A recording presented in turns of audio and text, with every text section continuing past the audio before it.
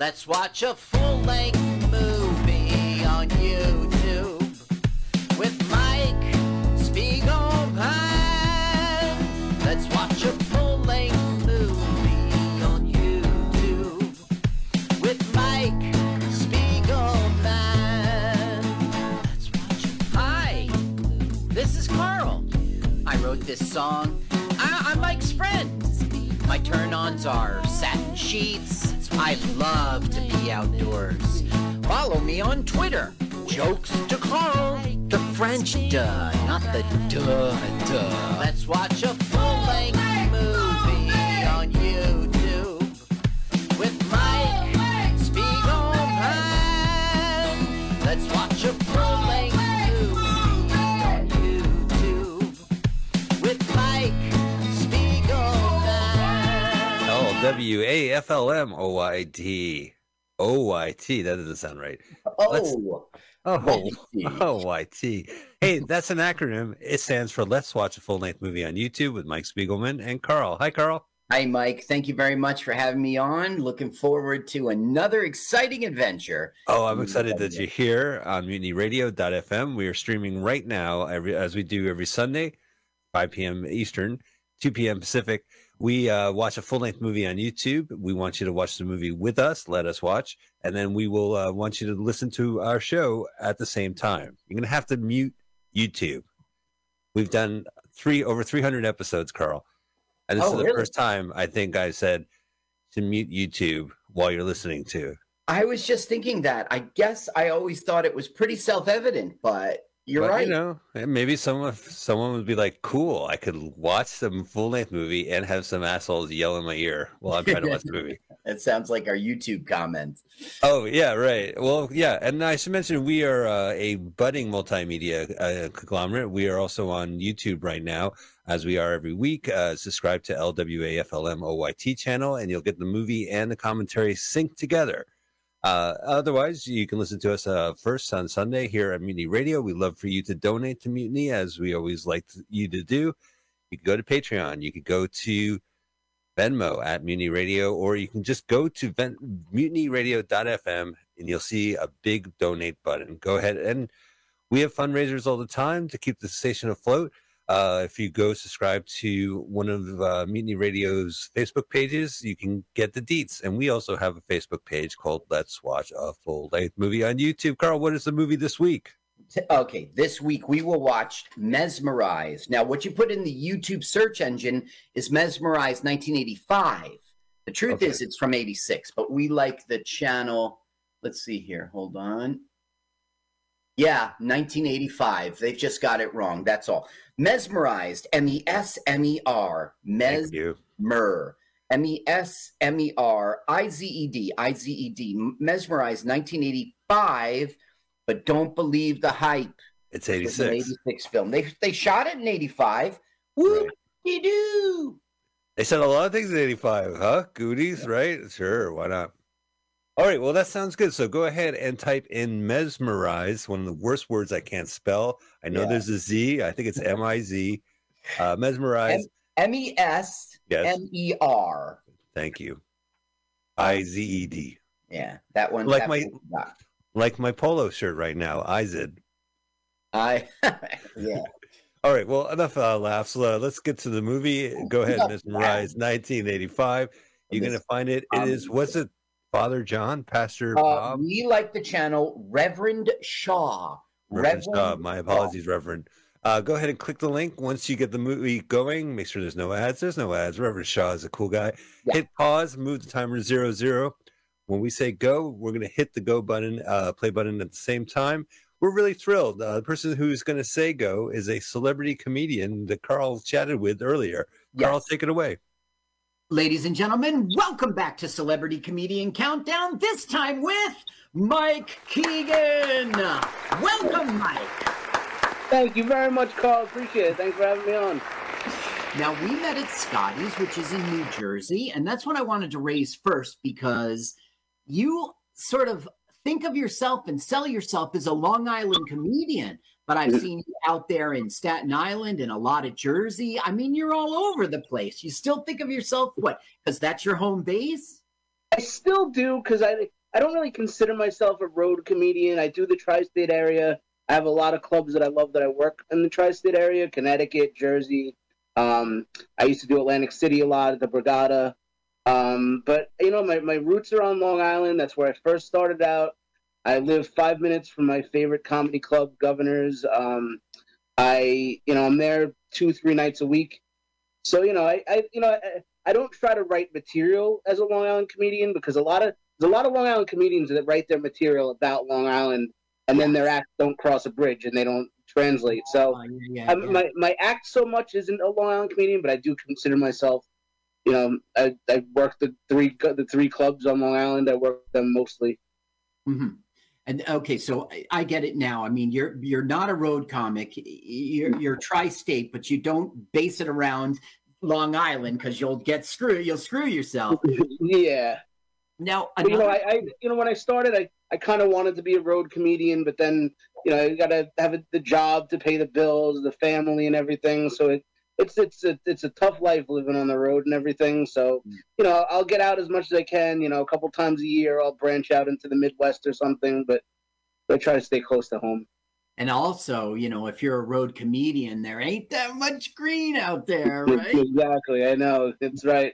And to get that kind of green is just busting your ass, just from Monday through Friday. You're playing bar gigs, and then you get those nice ones on the weekends, but there's a lot of, they call them floor-waller shows, like little tiny bar gigs where half the people there don't even know that there's a comedy show going on. That's right. So. The TV, you're competing with the television. Exactly. We've all been there.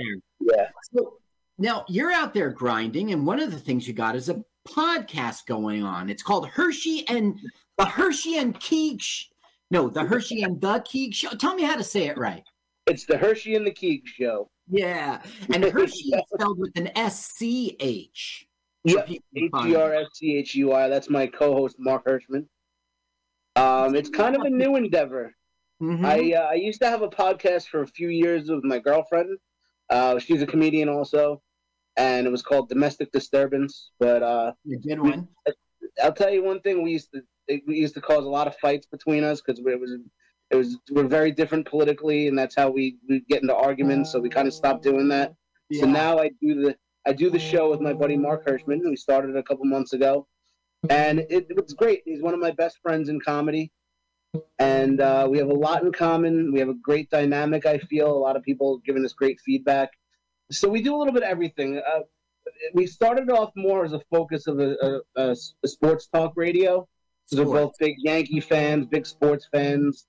And we've had a lot of pretty high-profile guests from WFAN, which is our big sports mecca here. We've had Evan Roberts, who's probably the biggest New York tri-state area sports He's on the Carton and Roberts show, so that's probably the biggest show going right now for sports radio. We've had him, we've had Steve Summers, Mark Malushis, all these big New York sports guys. So we're getting, hopefully Mike Piazza might be coming on soon. Really? Yeah. So we have a sports fan. Is he a comedian? Yeah, Mark Hirschman's a comedian. He does not perform very much because he's got a big family and he's got a lot of responsibilities. One of the funniest guys I know, one of the first people I met in comedy.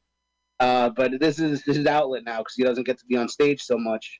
So we do it every Tuesday night live at 9 o'clock. We do it at Governors, at the radio studio Governors. Really? Yeah. Tuesday night is when you record it or when it broadcasts? That's when we record it. We record it and we put it live on YouTube. But then we also put it on Spotify for people to watch after. Yeah, okay. So Spotify, and are you also on iTunes or? We are on iTunes as well. We're on Spotify and iTunes basically, yeah. And so, it's on every episode's on YouTube. So if people want to find that, it's the Hershey, SCA, the Hershey and Keeg Show. Yep. Is there a channel? Is that the name of the channel on YouTube as well? The name of the channel, it's on Gov's Radio Podcast, GOVS, like Governors. Yeah, so it's out of their studio, so they run the whole. So it's on their podcast channel. Okay, now YouTube, that's one thing, but you're streaming out there on better platforms than that. You got an Amazon special called Comics Watching Comics, And I think, tell me about this premise. I think I already know about it. I think I applied and was denied. It was a really cool thing. A comedian from New Jersey, Kevin Goatee, he started this thing, and it's basically they get comics. You do a 2-minute set, and they have 3 professional comics that judge the comics, and they do it after we all record our sets. They do it at a remote location, watch every set, and they critique it. And I won. I was the winner of season 3. So it was really cool. And you know what? The day that I recorded it, so there were 90 comics that did each a 2-minute set at the New York Comedy Club on Second Street in the city. And so there were 90 comics. I had pneumonia, and I also had a show that night in Jersey. So when I recorded the set, I was just like delirious. It was just, I had waited 4 hours to get on stage there, and I had pneumonia, and it went actually pretty well, and I got some good feedback, and I actually ended up winning the season. So it's a cool credit to have. It's on Amazon. You could buy it on Amazon. Wow. And to win out of 90 people, and you're way under the weather, and you have somewhere to go. Yeah, right, exactly. It was a rough day, but it was a lot of fun. Thank you, Carl. Now, okay, this is not going to be the end of your streaming. In August, you've got this comedy special coming up. Tell me about that. Yep, so I have a comedy special coming up. It's August 26th. We're recording it at Governor's Comedy Club here in Levittown on Long Island. It's called Captain America. And Captain America is how you actually pronounce it. But so yeah, it's going to be my first 40-minute special. My friend John Moses, who's a Jersey comedian, also originally from Canada.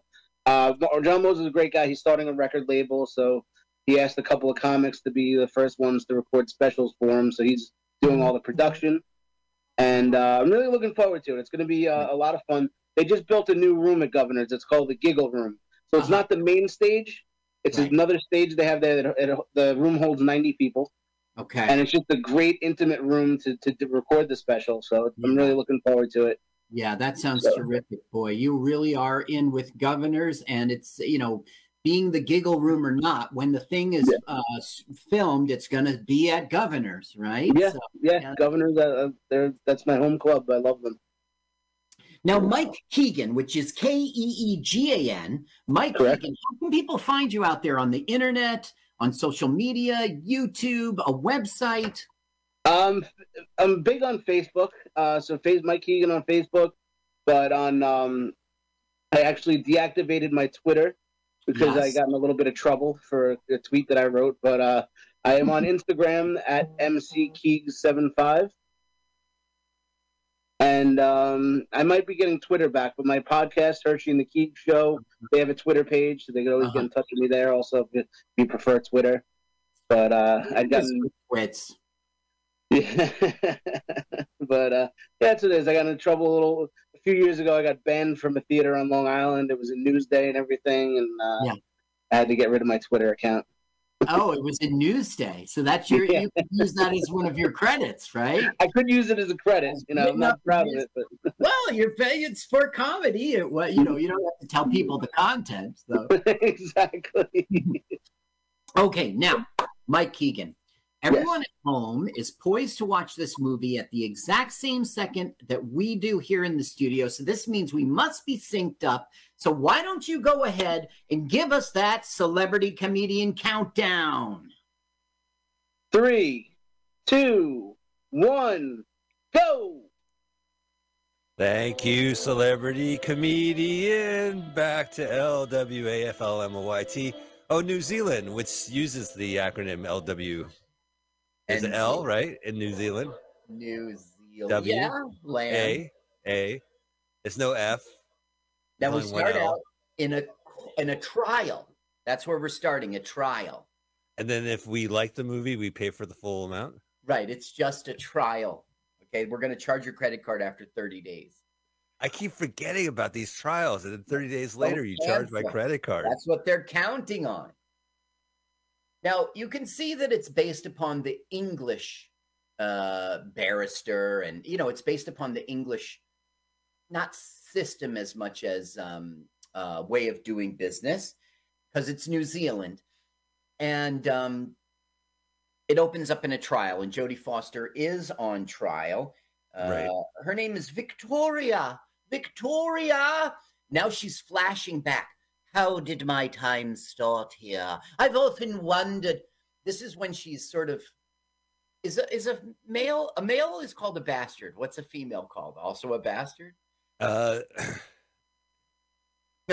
So there is a lady bastard. Carl, it's lady bastard is what you're looking for. So here did I pass the job interview? No. But we'll be in touch. All right. Here we have the father of a girl who got herself in trouble, and it went all the way to term, and now she's got a lady bitch. What did you say? Lady bastard. Lady bastard. And he's bringing it to an orphanage, and that's how our story starts out. She's 18 years later here. Oh, yeah. That guy was really stingy. He's like, can I get the basket back? Like, here, take the baby, but I want the wicker basket. Yeah, let's get rid of this bathwater. So she says, what is the little one's name? And he goes, name? I don't think the lady bastard has a name. So it's letting us know. LB. She started she started way LB.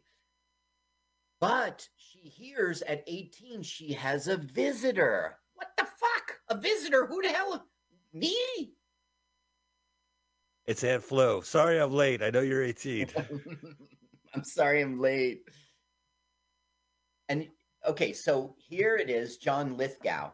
And of course she says, didn't I see you on Third Rock from the Sun? Right. Are you still a movie actor or a television actor? Let me know. So she's like, do I know you? Are you a relation? And he's like, my name is Oliver Thompson. I'm a merchant. So I don't know, somehow he heard about her, comes here and says, do you want to get married? He just goes to the orphanage, sees who's 18 and says, do you want to get married? No, he specifically came for her, and it's a mystery in the film why he did. Right. And you've seen this film. Yeah. So you could spoil the mystery right now. Well, that's the thing. It's really poorly done. I'm not sure that the mystery is revealed. I really am not. There's this one segment. Let's watch. Okay, but it's not a very important mystery. Okay. Like, it doesn't lead to, and that's why you picked me, Somehow he heard about it. Okay, so here they are getting married. I mean, I don't know, like from her perspective, that's another poor thing about this film. We don't get into her head very often, and her acting is very flat. Now, Jodie Foster is an excellent actress. Right, sure. Look, not getting kissed. You see that? We're getting married, but yet she won't kiss her husband. Thank God her family side wasn't there. It would have been even more embarrassing. But the thing is, that's another flaw in the film, because we never get into Jodie Foster's head, Victoria's head. So we don't understand, is it a Catholic upbringing? Is it,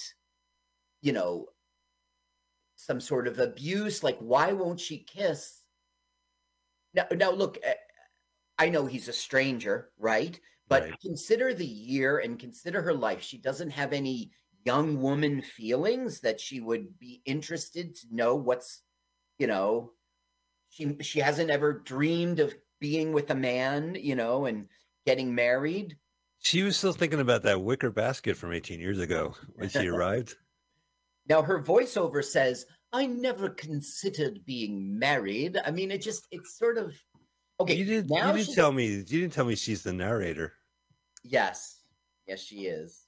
Does he go, that's me in court. Can you believe how did I get here in court? Now look at bath time. Oh my gosh. Yeah. It wasn't.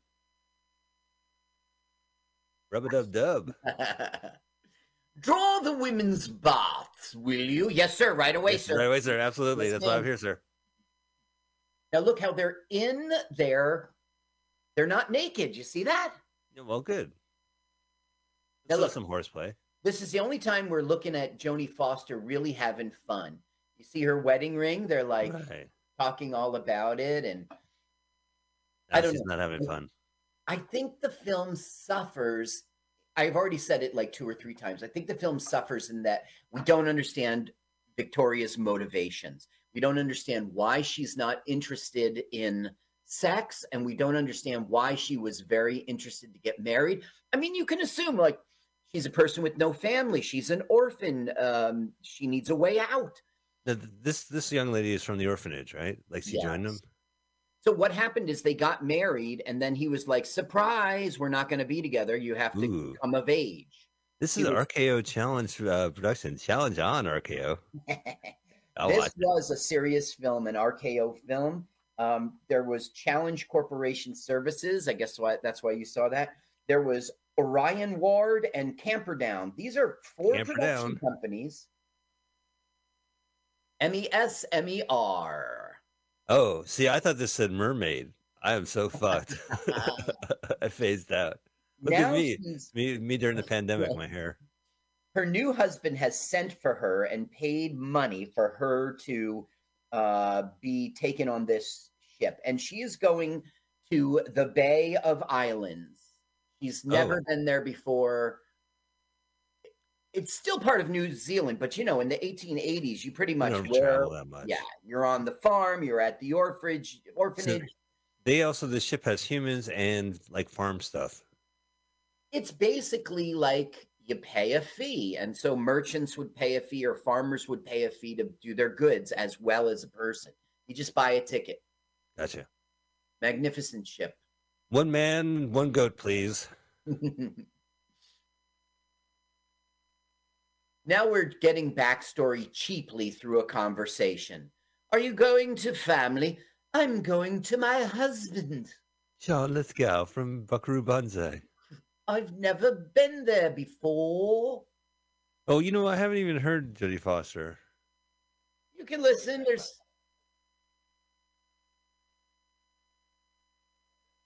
too late. Too late. Too late. As always, the Now studio she's is gonna lacking. Go home to her husband, and unceremoniously, her husband's not going to be there. He's at his dad's house because his dad is sick. It's kind of flat. He's no good, right? This movie is he's an abuser. He's a controller. Listen, it's a hard question, right? She will not be sexual with him, and he's not a jerk about it or something. He's just a dude trying to, but he does peeping Tom her, which is fucked up, and he controls her, like watches her movements, where he's been, but it's because he grows to a paranoia. Yeah, it's not great behavior. We could put that out there.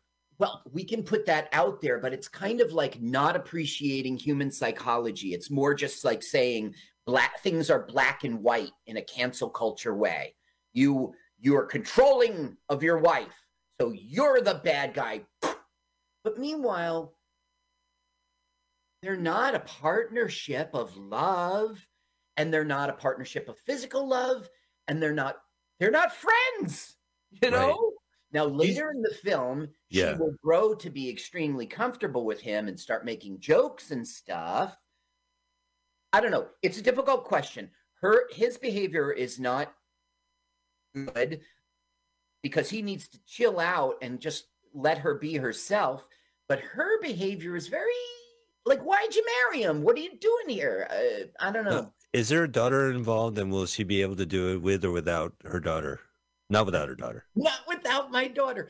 There is not a daughter involved. All right.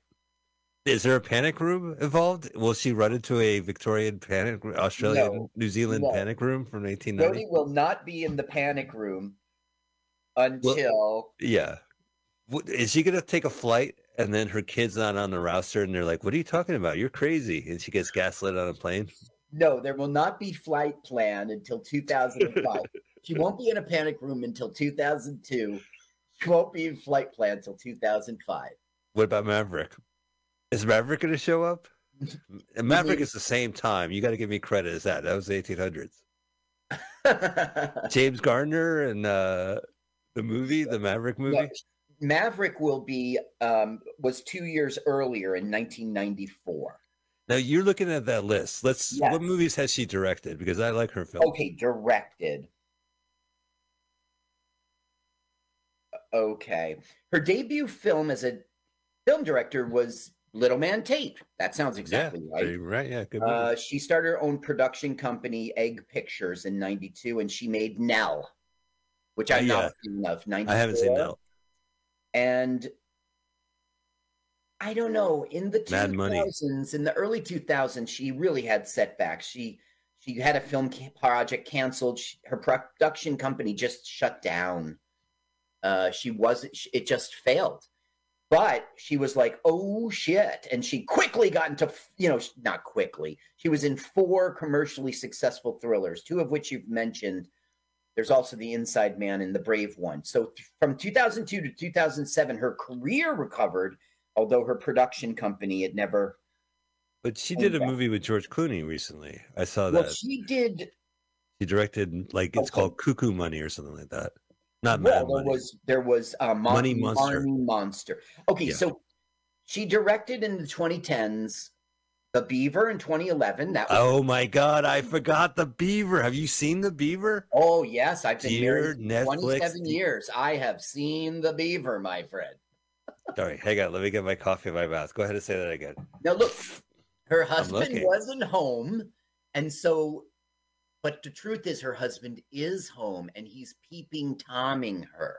Right. He had to push Pee-wee, Meat, and the other guys from Porky's out of the way to look in there. Yeah, and she pushed aside Einstein in Wonderwall. He pushed aside. Yeah, right. Einstein in Wonderwall. Yeah. My turn. Oh, I'm sorry. I'm so absent-minded. I forgot my time was up. Now, this is like a very fucked up scene. He shows up in the middle of the night and enters her bedroom and is by her side and like shocks her awake to do it. So it's not cool. And she does not do it. I don't know if she smacks him, but it was in the trailer. I don't recall seeing it in the film. I watched it multiple times. But let's find out if she slaps him right now. I might have said the genders backwards there. She slaps him like, get away. Okay, so why would he do this? Show up and up, there's the smack. It's a bad beginning. But it's setting us up for our film that he's going to be the bad guy. They're both remarkable actors. I mean, during the 80s, they played so many different people. Like, I can't believe the dad from Harry and the Hendersons did that. He often would play the maniacal bad guy. He was really good in that. He had like 3 or 4 roles with that. Yeah. He did a movie called Raising Cain with Brian De Palma. I honestly feel like he stopped making movies after that. I mean, he did Third Rock from the Sun shortly thereafter, and it was just like, how can you? He just did such an amazing performance that it was like, you can't top that. Like it was so crazy. Okay, now he is taking her to see like his businesses. I'm a merchant with a chain of shops. Is that Michael Murray? Yeah. That's brother George, and he's going to way fit into this plot. Okay, we just saw brother George. We don't know anything about him yet. The first step, there he goes. This is my brother George, but he's not a real character yet. So he goes, I've got a chain of shops, not a big chain, but in 10 years' time, I expect to turn a profit. And I was thinking, 10 years' time? That is a long haul.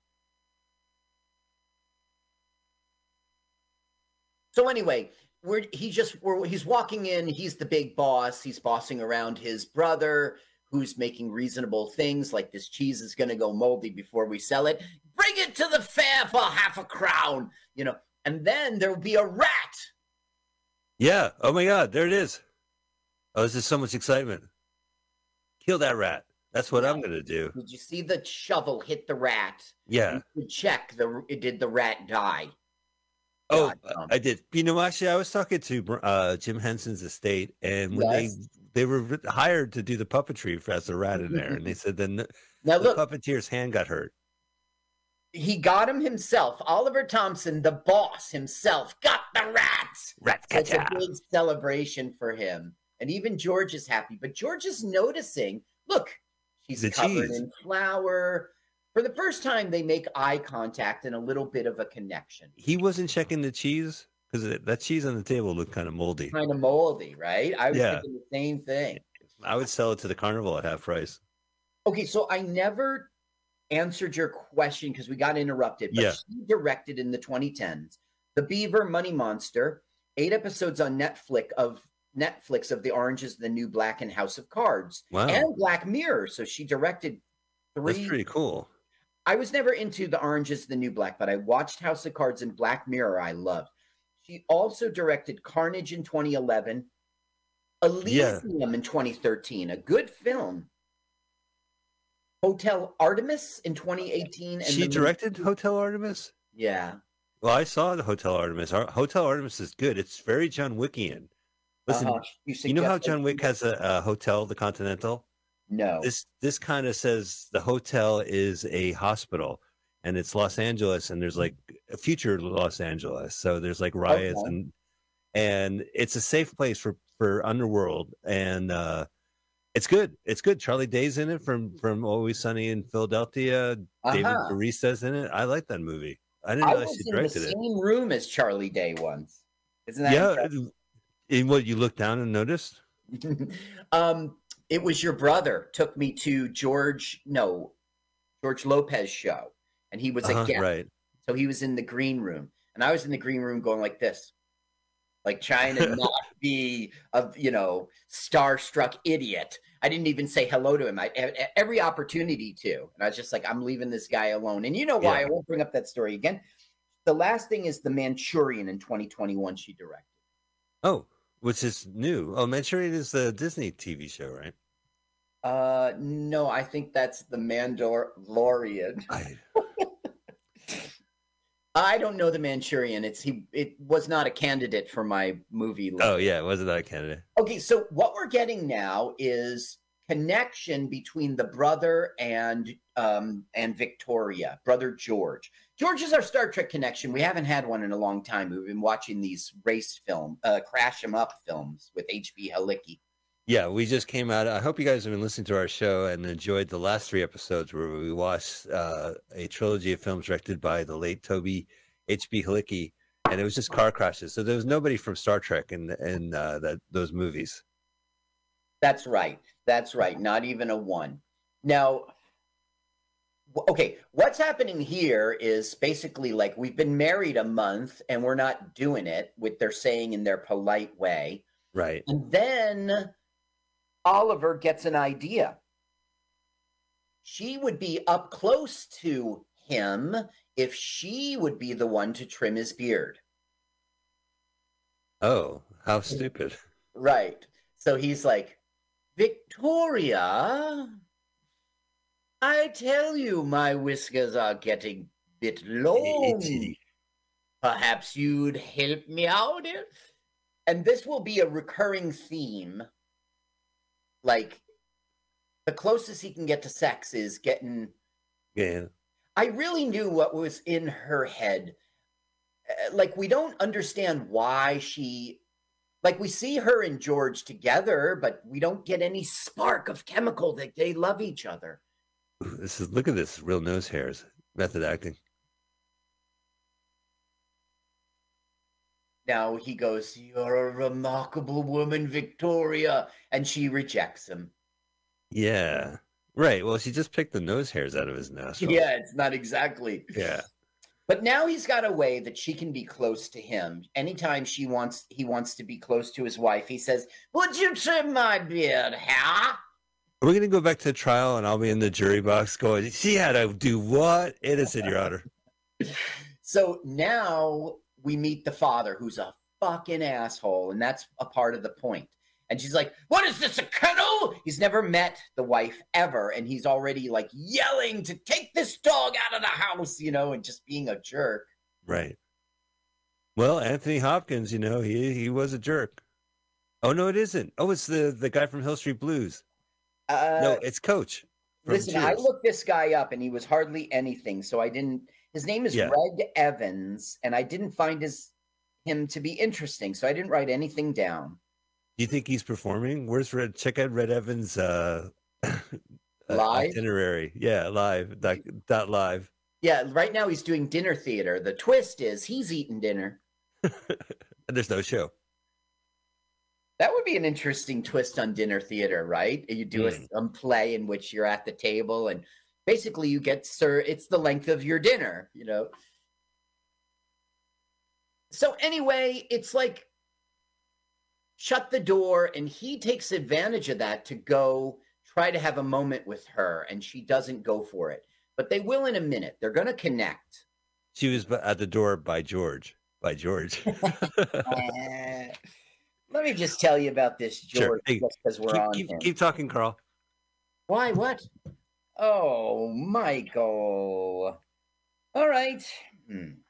So, Dan Shore is George's name. I won't waste it now. I'll wait till Mike is back. So, here, basically, we're having for the first time, look, there's a secret room. And he says, I used to hide from these horrible people, too, when I was a kid. I'm still hiding from them. And Jodie Foster is learning about this secret room and that they can relate to each other because they both dislike the brother and father, or the husband and father-in-law. And now Jodie finds the peepholes, and I wish Mike was here for it.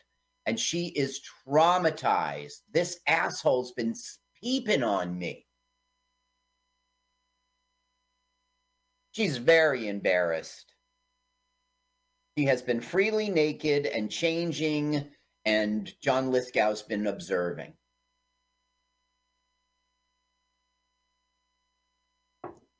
Now, there's a moment in which there's some sort of connection, and I guess they run away together.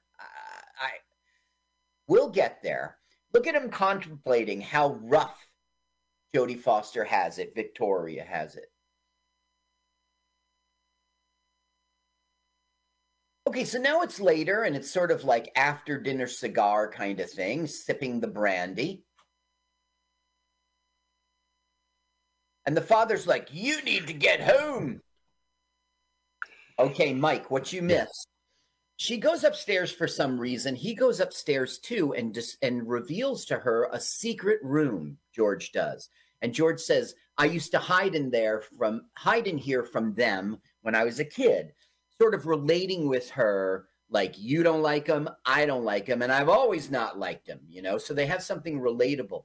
But in this secret room, Victoria discovers the peepholes, and she's very emotionally, she's embarrassed. John Lithgow's been peeping on her, and it hurts. Did he not think that she would not see the peepholes? It's a secret room. It's a hidden room. She didn't know about it until George pushed the wall. Oh, I got you. So now it's like, she bring Lady Victoria downstairs, and then the help reports she's not in her room, sir. And then the father's like, not in her room, eh? And then John Lithgow is like, you shouldn't just judge. You're too quick to judge. But it's true. She's out and about. He's out in the rain looking for his wife. Right. Victoria! Victoria! Which is a Duran Duran song. Victoria! No, it's Victor. Well, you know what? I get the movie Tracks has a song at the end goes, Victorious. Victorious. You're a winner. So I always think Victoria. And then there's Laura Branigan, right? I think you got your number. Wait, what was the name of that movie? Tracks? With the two X's. One of these guys was in it. What? Yeah, someone was in Tracks. I'll have to figure it out. Wait a second. Robert Davi's in this movie. Shadow Stevens is in this movie. Oh, we saw Tracks. Yeah, right. The guy from Back to the Future is in it, and I wish I could remember his name. Okay. And there's we've seen Tracks. I will look it up. Somebody was in Tracks. Oh, it was probably our Reverend who we haven't met yet. I want you to know this director was the producer for the Christian liquor store.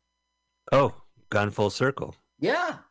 The director's name is Michael Lwaflmoyt. He just died last year, and he died in October, so late last year. He just died. And he was the producer in 1971 for the Christian liquor store. Now, okay, just so I can finish it, I think you know Strange Invaders, 1983. Right. He was the writer and director for that. It's a cult movie. Okay, now this guy's like, the mistress isn't here. She gave me a crown. She gave me a crown and told me to give you this note. So what's happened is Victoria's running away, and she's running away with George. And she hawked, you can pay money and get it back later. She hawked the horse and carriage and was nice enough to send a note to John Lithgow that said, come, you can pick up your horse. Yeah, right, over at the old pawn shop. So the father and the son are racing down to the docks to see what the fuck is going on. They're going to go to the window where the ships, and they want to see the passenger manifest. Now! Manifesto! And they find out that, not the manifesto, the manifest, the list of passengers. There they are on the George Washington sailing for America. Oh, wow.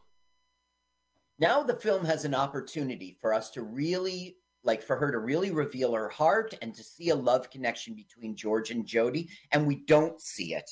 She says, I couldn't have stayed in that house another day. But she doesn't. It would have killed me.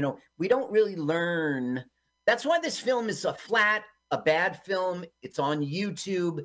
It's because there's no spark to this movie. It's even based on a true story. No. Well, also, I know that she doesn't go to America because she's at the trial in New Zealand. Right. Yeah. Okay, now this is a very important scene. You got to watch it because George is going to get a bonk on the head. So bad, they think he's dead. Who's going to... Oh, they're going to bonk him?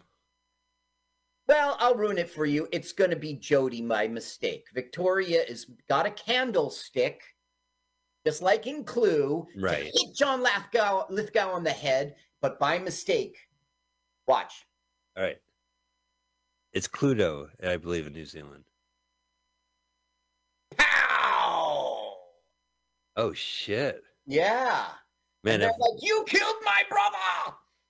Yeah, but that blow was meant for him. Yes, it was. Now, the father, you would think, would be like, my son. But the truth is, he doesn't respect his son. He respects John Lithgow, but he doesn't respect George at all. He works for John Lithgow. He's doing the heavy lifting of the business, sort of like a sucker. So now they're rushing Victoria back home where she belongs, God damn it. And John Lithgow's behind to deal with what's happened to his brother. Oh, man. This movie has everything. It's got George. It's got Victoria. I just thought it was going to be about Victoria, but we got some George in this. So John Lithgow comes home and whispers into the ear of his father what happened to the brother. So basically, they both say to Victoria, okay, you might be a murderess, even though it's a manslaughteress, but nobody's going to know. I took care of it. I stowed him away on the ship to America. We're just going to say he went to America. We never heard from him again. So you're safe, and you've got us to thank. You're a very lucky young lady. Just take the rap. Right? These cretins. Yeah, that's not why she's in court in the beginning, because she killed George. So it's Laura Branigan. I just want to finish. Has the song Gloria. So when I hear Victoria, right? Yeah. I think of Gloria, Victoria. Gloria, what?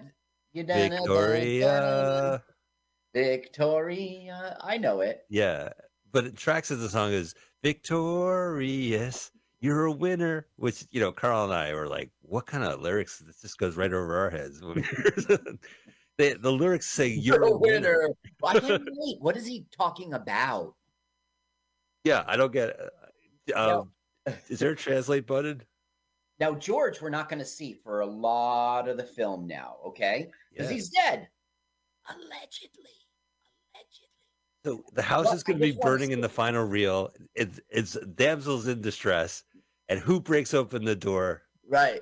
He's the Bruce Willis of this film. Right. He's in the beginning, he's in the end, and now he's got dementia. Okay, so George is our Star Trek connection. He was in Star Trek The Next Generation as a Ferengi doctor, and he reprises that role on Star Trek Voyager.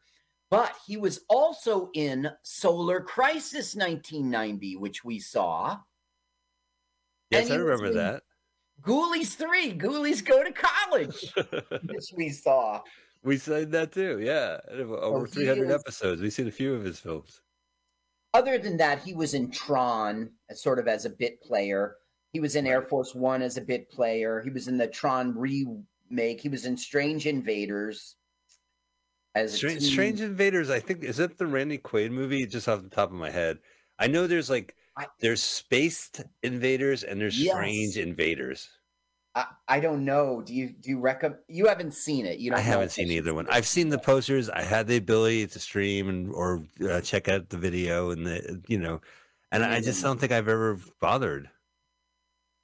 So now we're seeing. So we're hearing Jodie Foster going, he won. I was his wife. Life went on as he expected. I was pregnant with his child. Oh, so they did it. Yeah, that's the thing. They did it. And we don't have any insight into, we should really see a scene in which John Lithgow was like, come on, we got to have a kid here. Why are we married? Open up, let the sun shine in, okay? But we don't get that scene. Now, I don't know if this is very honest. Here we are in 1880, earlier than 18. Look, here she is in her bedroom having a trauma because she knows he's looking. He's peeping, yeah. Ugh. Still, though, we don't understand. Like in the orphanage, there should have been some scene in which she was little, in which she got some sort of sexual titillation, and then like a priest chastised her. We should have some backstory. Now, look, she's looking up chloroform. Right. See, she's got the chloroform. She's putting it in his drink. And no, it's cornflakes. What this does, she found out from somewhere, because it's 1880, she didn't have the internet, that this will chill him out and he'll stop being so lusty or something like that. What the duck's up on the wall? What the duck, man? I guess that's dinner in 2 days. Yeah, right. You gotta let it sit out. You got covered in salt, man. Now the father goes, what do you think of this? It's a letter to Miss Victoria Thompson from George. Really? He's not dead. Dear Victoria, ouch. Ow. The fuck, girl? Oh, I forgive you, but ouch. You are a lady bastard. Yeah, the letter opens up. What happened? Where am I? Oh, did we win the war? Now, you would think that it wasn't like when H.B. Halicki woke up. Did we get the shot? Yeah. Now, you would think the father would go, holy shit, my son is alive. Holy shit, I'm happy. But he's not. He's like, if she ever finds this. Okay, now we see Jodie Foster out in town, and she's going to a lawyer. But who's following her? Thompson, who has been the butler, who has been the helper. Oh, so you're saying the butler. Yeah. No, not the butler did it. He's like the servant of the house. There's two servants, a woman and a man. He's the man. Now, the lawyer's scoffing at her request to divorce. Right, as it was during the time. Yeah, well, it's simply not done. He says, this man doesn't beat you. This man is respectful to you. This man gives you the comforts of his home. You got 3 dogs. He says, if every woman got divorced in the Bay Islands, there'd be no children. Oh, poppycock. Go back to your know your place, woman. Guys swinging. Listen, as a polygamist, I'm appalled. I'm appalled. It's against my morals. Can you imagine if my 8 wives divorced me? Ridiculous. What would I do? Okay, I could lose one. There's only 7 nights a week, but but that's it. Oh, look. Do you think she was number 27? Next. Yeah. Next. So that's an old-timey calendar. It's a calendar. So she is saying to herself, like, I must free myself. Again, it's a weakness of the film. We really don't understand what's going on. So there's lots of pictures and postcards from George. He really misses Victoria. Because it's 1880, he has no idea if it's... Okay. Even getting there. So Wilson comes home. Not Wilson. George. Old Thompson. Old Thompson comes home and explains that she was at a lawyer's. What the fuck? You know, she's trying to divorce you, sir. Okay, now we're at church and we're learning this new character who is Wilson. That's why I keep saying Wilson by mistake. He's Reverend Wilson. You know this guy's face. He's been in he was in Manhattan with Woody Allen. That's where I got to know him from. He was in MASH. Oh, yeah, he looks like he was in every other episode of Yes. Well, no, the movie. Oh, the movie? Oh, all right. He was in Batman Returns in 92. He was he was in the line right behind Batman at the Returns line at Macy's. He was the mayor. At the Returns line? Yeah, Batman Returns. I like to return Walmart this. Yeah, he's like, this cow doesn't fit. I want to return this bat hook. What seems to be the... Do you have a receipt? A Batman. A Batman. Fucking stole this. We need a receipt. Listen, I need to know the date of purchase, the purchase amount, the item. It should be all in your receipt, Batman. So now John Lithgow is walking Jody home going, listen, you fucking bitch. I know you're at the goddamn lawyers to divorce me. I can't trust you. From now on, you will be accompanied by old Thompson everywhere you go. Old Thompson is Pennywise, right? Alfred, he's the butler.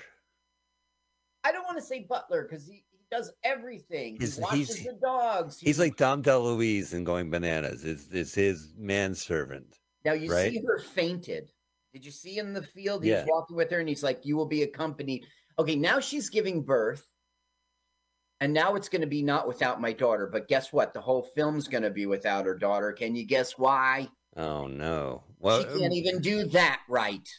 Well, let's give a warning because I think I know what's going to happen. Well, it's not going to be so tragic because it's a movie and, you know. No. Yep.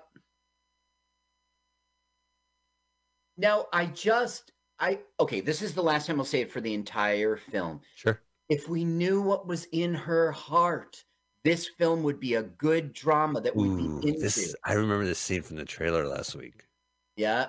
Yeah. Now, it's 3 feet under because it's an infant. You know what? Young Mike has a whole book full of stillborn jokes. Oh, yeah. Back in 19. That sounds right. Yeah, I thought that was hysterical. I remember I used to say to you every now and again, I used to say, Michael, don't you have any conscience? Don't you have any? Where you sure got it now, boy. Yeah, no, I caught up on my conscience. Oh, man. You used to say this. Look, okay. I like middle Mike. Like, I did like that. I loved you, but I didn't. It was really too far. You had no filter. I liked you. I still like 1992 through 1994 Mike the best. Right. Well, that was after I got a filter. That's when I developed a filter. That's when I wasn't wild. You started driving to San Francisco, right? Right. And you crash landed there, and I didn't see you in person. I sent you the letters, and you developed a moral compass somewhere. You grew up. I left New Jersey. That's what it was? Yeah. No, I don't know. Okay, now Wilson will begin to prominently fit into the, God has cursed me now. God would never judge you for this. He's fell into our plot. Yeah, I've seen him in everything. Let me just tell you, he was in an unmarried woman in 78, and that's how he really got to have fame. It's what led to Manhattan with Woody Allen. Wow. And he was in What's Up, Doc? Now, this movie was also released under the title of My Letter to George in 1985. Even though it's 86, I don't get it. And that's his credit. This movie, to him, is not Mesmerized. He was in Private Parts. Which one? Stern. The 70s movie or the Howard Stern movie? 97. So that's Howard Stern. Yes, he was in The Island. He was in X-Men. Yeah, I've seen him in everything. I mean, I've seen those films. Yeah, he was on LA Law. You know this guy. You know his face, and he often plays the corrupt politician or the corrupt military general or he's often an authority figure. Right, he's the stiff shirt. Right, who's got something going on.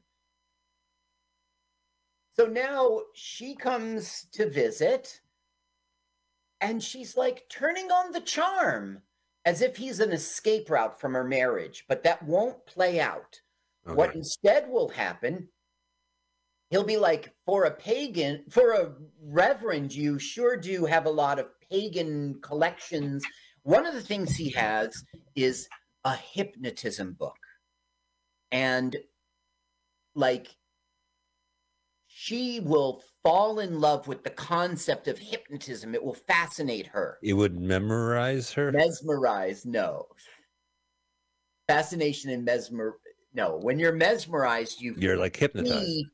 A physical object, and you're go into a trance kind of thing. Like a hypnotist trance? Yes. Okay. That's all right. I said a letter to George. A letter from George? Okay.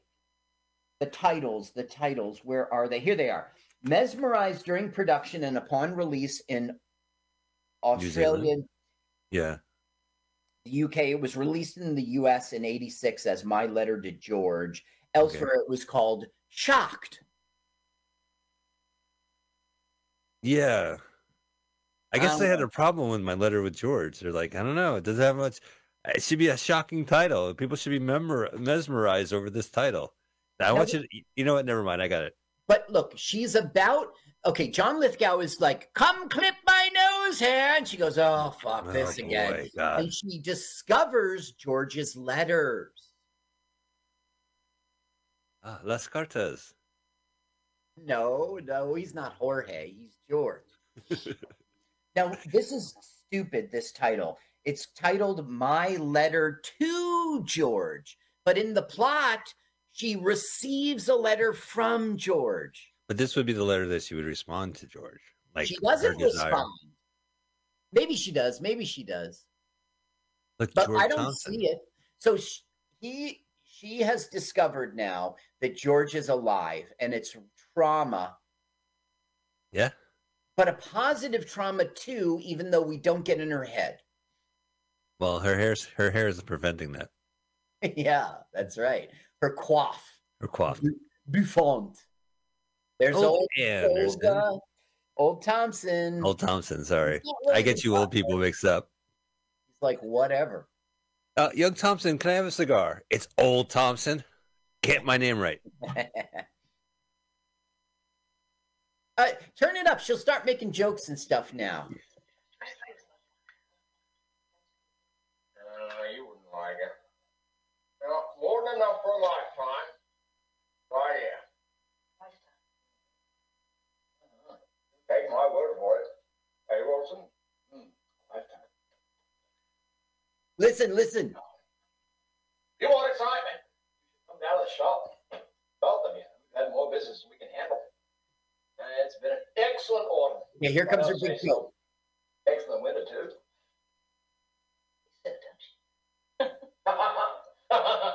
Okay, that's good. So now, if you do say so.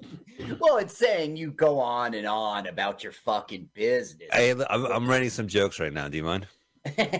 And then I'm sailing that for the open Stealing mic. it for Jodie Foster. Discredit her. So. Yeah. No, I only steal from you, Michael, because I steal out of love. Okay, But I steal from Jodie Foster. Yeah, well, then I'm not stealing from you anymore. Yeah. I steal from you, and I steal from Amy Schumer. That's what she gonna say. I stole that first. So Wilson super laughed at her joke, and John Lithgow was laughing at it because I'm a blowhard. And then he sees he's a little jealous. Right. And there they are walking alone together. Looks lovely. Yeah, New Zealand people were pissed off about this film. Because it's a true life, scandal. No. The true life scandal actually happened in London. This is extremely loosely based on it. Oh, okay. Let me tell you about that first. Sure.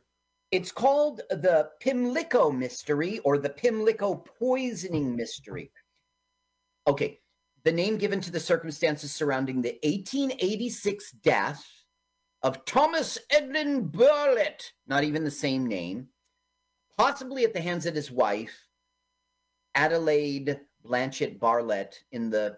Not even the same name. No.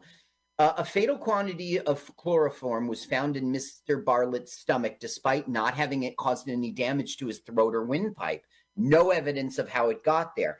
Therefore, she was acquitted. The jury's own statement.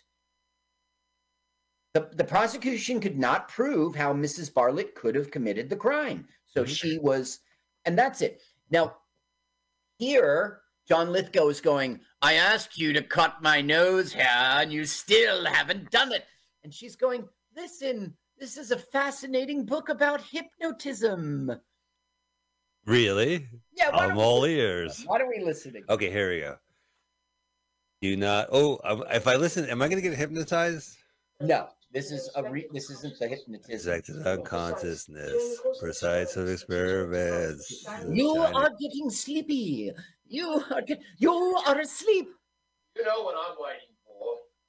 I've been waiting here for an hour or more. Now, when I first saw Clip my hairs. I thought he was talking about sex. He was like, you know what I'm waiting for. But he's got the scissors in his hand. He's talking about getting his... the transference of the teacher's will into the unconscious of the student. So doing, it creates a link between the two that proves impossible to sever. Now, I think he just drank a little chloroform. I got to turn that. He did. I don't think he's going to be talking anymore.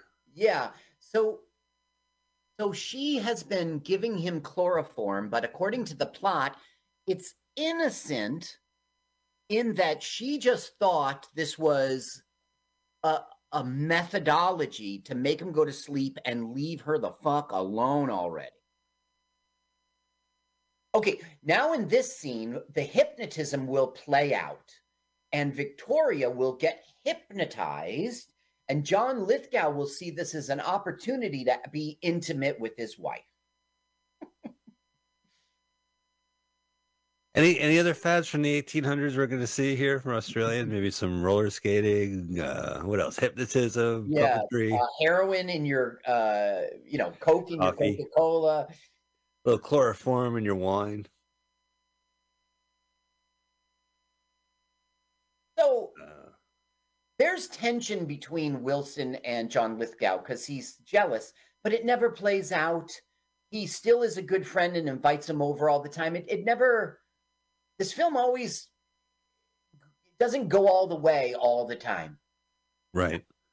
Now, so he's like, John Lithgow, you're not a good candidate for hypnotism. And he's insulting him politely by just saying the truth. You're not smart enough to put yourself in a trance. She goes, what about me? And he goes, now you're one brainy broad. So he's going to switch to her. So it'd be more interesting. And he's like, I must warn you, this is a new science.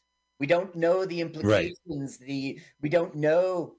I'm willing to try it. She's very fascinated by it. And her getting hypnotized, it's kind of what she wants. She wants to understand hypnotism. She thinks it's like the whammy jammy. It's just magic, you know?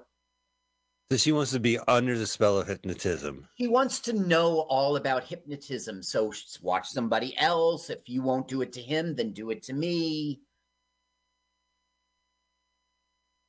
Now, look at John Lithgow's thighs and knees. This is how the director shows us he's lustful.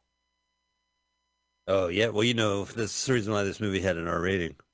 That was a body double. John Lithgow was like, I'm not going to demean myself. Right, that's right. I'm not. Get a body double in there. And they were like, why not? You see how she's putting her hands together? Like, she's already hypnotized.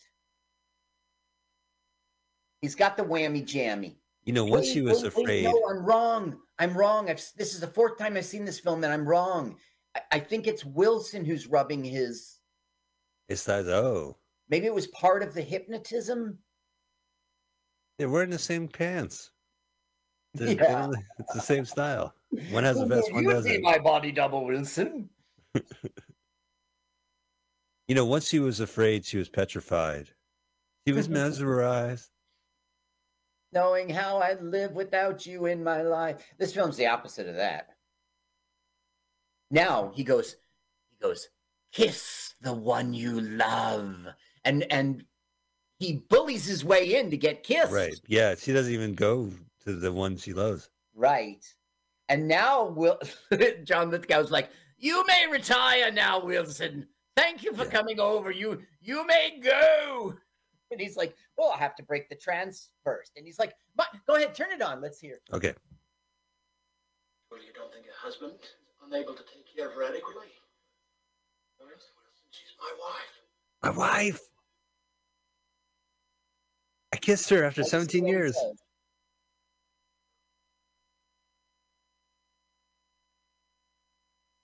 He's like, I'll take a stroll before bed if that's okay with you. As if he didn't just tell him, get lost. Right.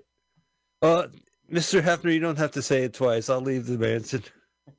No, it doesn't work out. He doesn't get a sexual encounter with her. No, she comes out of the trance, right? No. No, she's still in the trance. See, this is why they're like, this is shocking. This is mesmerizing. Why can't we change the title? This has nothing to do with the letter. And even a letter to George should be a letter from George. Here we have a very important scene. There are rats, because we saw it earlier that the director was setting us up, or the writer. Well, the director wrote this too, by the way. It was based on a story by Jerzy Skolimowski.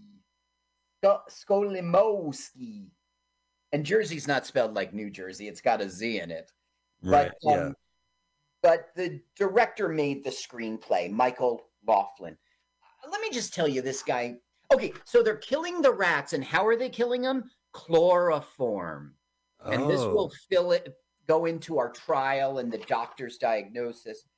Okay, this director did The Whisperers, Jonah, Two-Lane Blacktop. Two-Lane Blacktop, we know that. Wait a minute, no, that's Monty Hellman. We know that.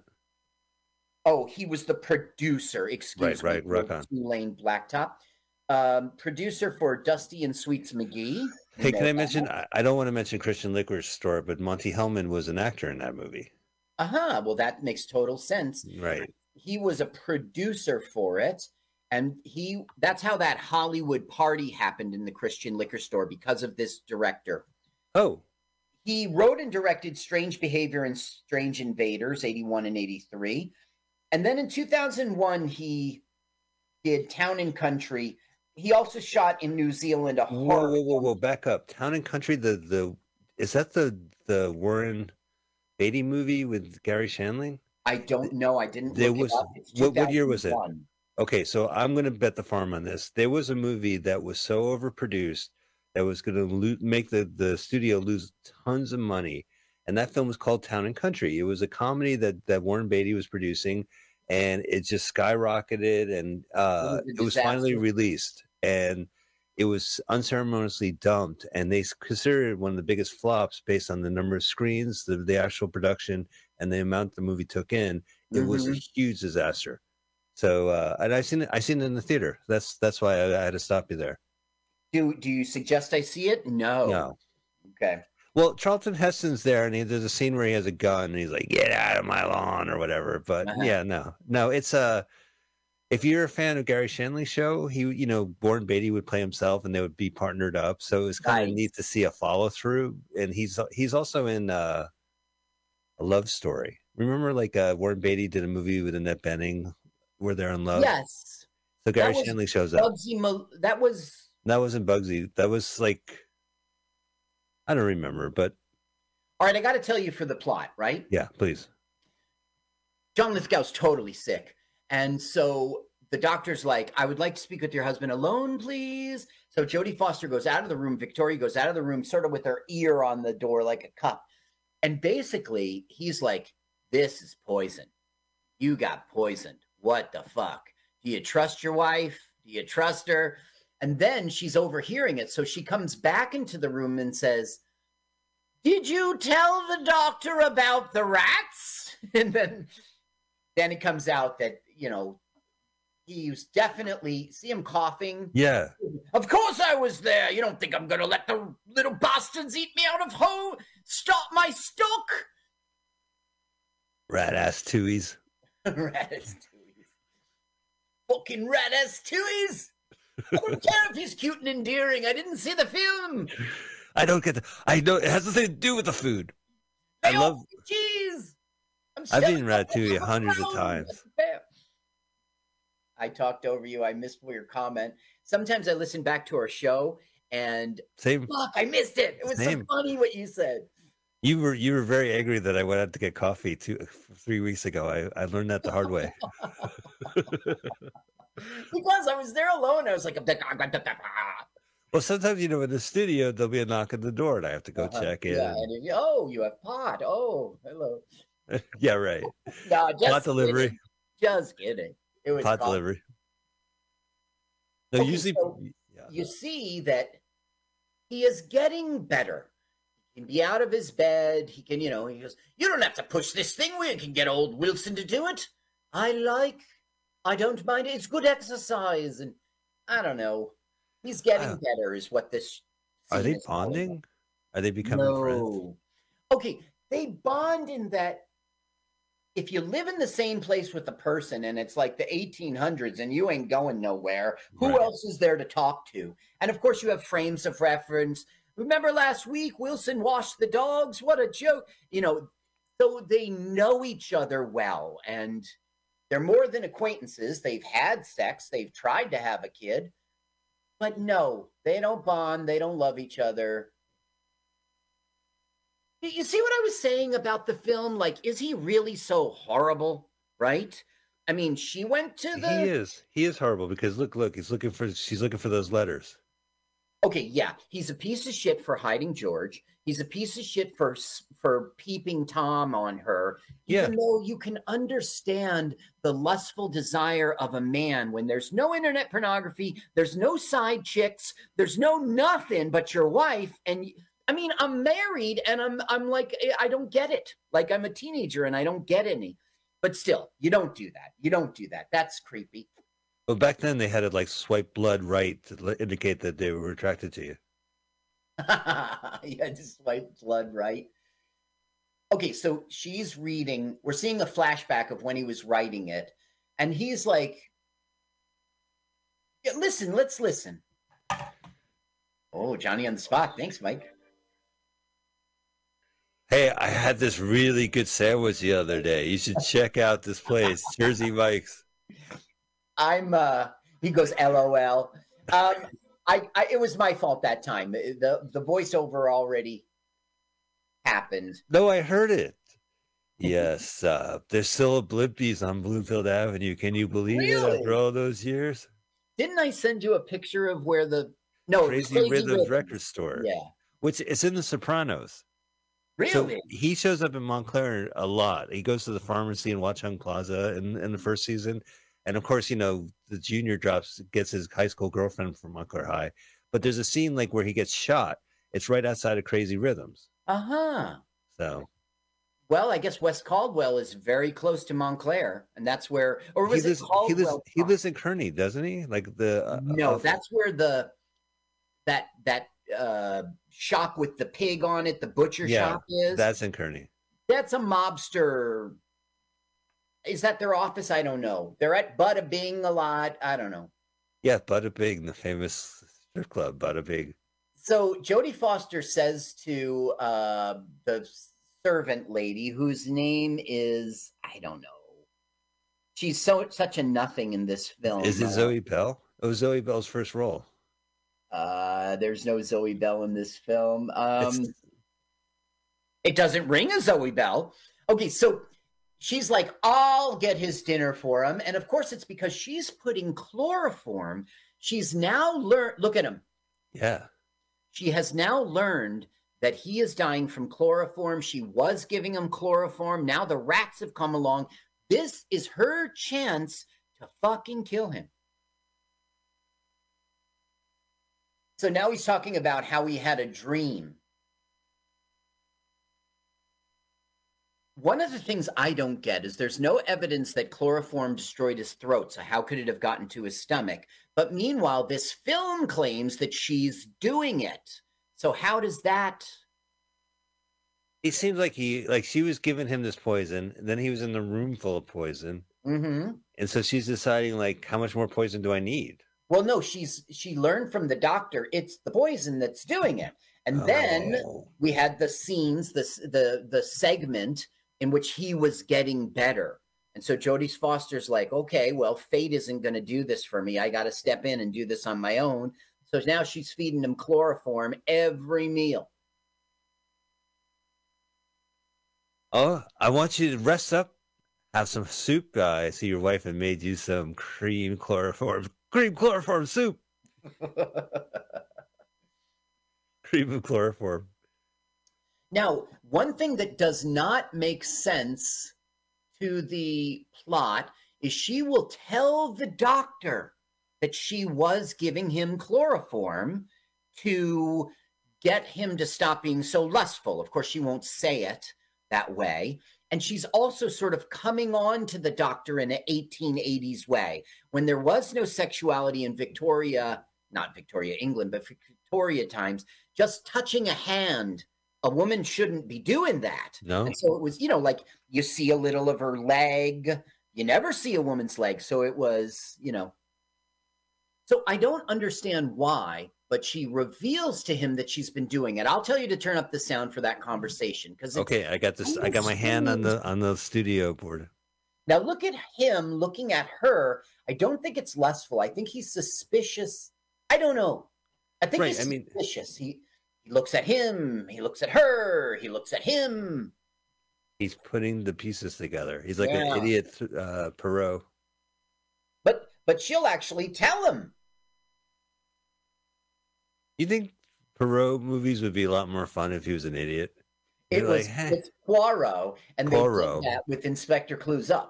Oh, I got you. It's been done. I saw Death on the Nile, the latest Poirot movie. Mm-hmm. They give the origin of his mustache. He claims that it wasn't true, and that was. But oh no, I'm thinking of Death on Nile. Denial. I'm thinking of a different. Death is not just a death of denial. It's not just a river. It's not just a death on a boat on the river. So the doctor is taken to staying with him all the time because he doesn't understand why he's not getting better. He had chloroform exposure. He didn't die from it. Therefore, he should be getting better. So he's contemplating it. And he would be in one of the first ads that says, smoking's good for you. Take it from a doctor. Take it from a doctor. Now with asbestos. This guy, he's known for a film called Kleinham Summer in 82, A Cry in the Dark in 88, and Time Tracks. That's how I messed that up in 93. Oh, I see. Not tracks, but time tracks. Right, Time Tracks. That sounds kind of cool. I feel like I should go into the YouTube and see if Time Tracks, whatever that is. 93, Time Tracks. He was in 40. He's got 42 credits as an actor. He was no slouch, but he wasn't prominent. big deal actor. Okay. Time Tracks, 1993. Beep, Didn't beep. spell it with an X, of course. Time Tracks. You know it's a bad movie when your Alexa commits suicide after that request. It says Time Tracks. It says Forgotten Television. It's a television show. Oh. Here's episodes of it. Season 1. It was a show. Hey, you know, I just turned to this movie and they're pulling his teeth out. His teeth are loose from chloroform. That's one of the things that happens. Right. And for some reason, they got to pull it out. Like it got loose, his gums bleed, and now he's having like some sort of root canal kind of thing. So they're taking the problematic tooth out, and it's easy to take out. How do you do it? Look, they're taking them all out. You see that? Yeah. How do you do it? We're watching it. Even though he wasn't from America, from then on, his nickname at the shop would be the Yank. At the dentist's office, that was his nickname. That bloody mouth. He goes, "There, this is what you've done." What? What? You see, it's being said out loud, even though no one's saying it out loud. He just throws the teeth. You know, he doesn't say, "You're killing me." This film kind of doesn't explain itself. I bet you it makes sense in the story, but I don't know. He doesn't have much long to live, right? I mean, he's got this poison that's dropping his teeth out, and yeah, I guess.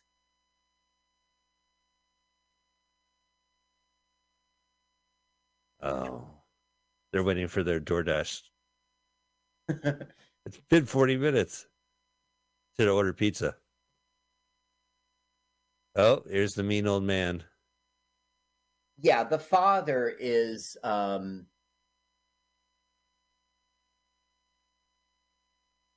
father just says, okay, John Lithgow's not dead yet, but when he dies, the father will be like, "You fucking did this. I'll see you in court."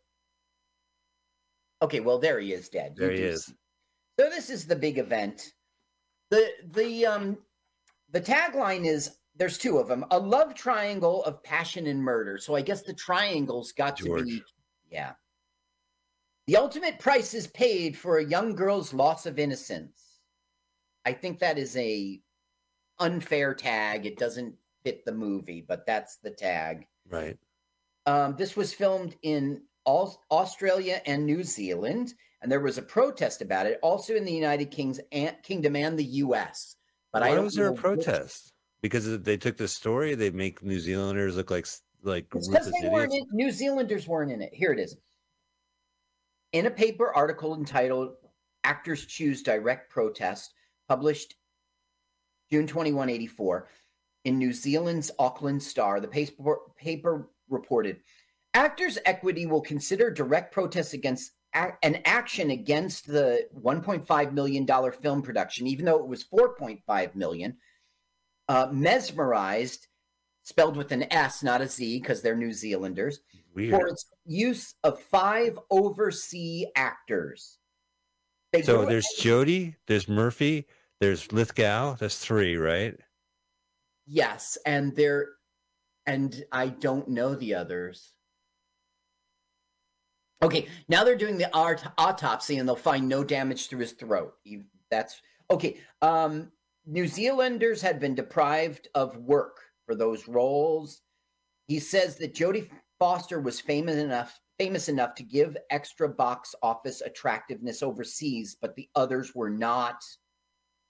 The producer, Tony Guayne, is interested in the slightest bit of casting America's over auditioning Kiwis. That's their own nickname for themselves. Right. The company is just using New Zealand. What the fuck? So that's... wow, that must have been a big deal back then, because who gives a shit now? The Auckland offices of Challenge Corporate Services, the film's backers, and threatened to disrupt the shoot, but they never did. You know, I'm going to take that back. Of course, you know, there's a lot of productions where you see the lead and you're like, why is this guy playing this? Can't they find someone else? Like, they really need, like, you know, Matthew McConaughey to play this guy? Can't they? So, yeah, I can see that. They could have gone with a New Casting Zealander. directors make choices based on who Draw. It's all right. Box office draw. Now, the casting director doesn't really make the choice unless it's a minor role. It's up to the directors. They arrange the auditions and such, and the directors and producers, they make choices with the casting director. Okay, now she has been arrested and she's accused of murder. She's talking to a barrister and finds out the barrister she really wanted has gone away, and it's basically like, I'm fucked now. It's basically the director showing us she's in peril, she's in danger, she's going to be, she'll be hanged if they find out that she murdered him. And the film has made no secret that she did. Yeah. Even though they don't know it from the true story. Well, so then I guess the excitement of the film is this trial. Will she get away with it? Yeah, well, yes, that's the excitement of this trial, I guess. The ups and downs is it looks like she's going to get killed. Look at that guy. Do you see the guy staring out the window, staring from outside? Like he's. I'll watch when I see Jody again. You see that? Like it's a full courtroom to the point where people are outside the windows gawking in Auckland, New Zealand. No wonder they call it Auckland. 1880, you can't go to the movies. There is no TV. There's no internet. There's no, the paper is the most you have. A trial like this, fucking shit, something's going on. Check it out. Auckland, New Zealand. There'll be a wine uncorking downtown. Come on. It's like they go to anything. Sure. Now, here's the doctor. I don't know. Basically, the first half of the trial is all sorts of damning evidence. And by the way, the scene in which he reveals to him, it didn't show up. When I first started watching this film, I watched a different channel, and the quality of the video was pretty bad. I discovered this one. I said, I'm switching to this one. So the third time I watched this, I watched it with this, and I guess I didn't notice that scene had been omitted. She admits the chloroform. She even shows him the bottle. She touches his hand, sort of like help me kind of thing. That's strange. That's cut from the scene? I guess, did you see a scene in which he was chloroform bottles dropped Reverend Shaw, we're calling you out, Reverend Shaw. What happened? Yeah, that's right. Yeah. But in the other channel I watched the whole thing, we didn't see them bathing. Remember at the orphanage, we didn't see that. So I think I remember that scene. That's the one with 3 women in a tub bathing. It was all the women and they were wearing their clothes even though they were in the bath. Yeah, I think I remember. Well, that showed up in this cut and not the other channel. Oh, go ahead, listen. Let's see if the chloroform's getting taught. Oh, here it is. Turn it up. Here it is. I was wrong. It's a flashback. But I also felt you began to behave very strangely. See him touching. Yeah. She knows what she's doing. But this is his word right now. This is in his story. He's remembering and not telling the court. Not telling the court. He's keeping it to himself. I asked him to get me some chloroform so I might quiet over when he got too insistent. Quiet him when he got too insistent. I applied a drop to his face on a pad of cotton wool. So she... All right, she admitted it. Turn it up, come on. This is the whammy jammy. Here's the chloroform. Ooh.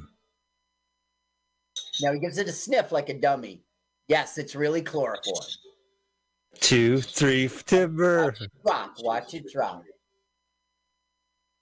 Whoa! No more of the whammy jammy, lady. There were some 4, possibly 5 fluid answers.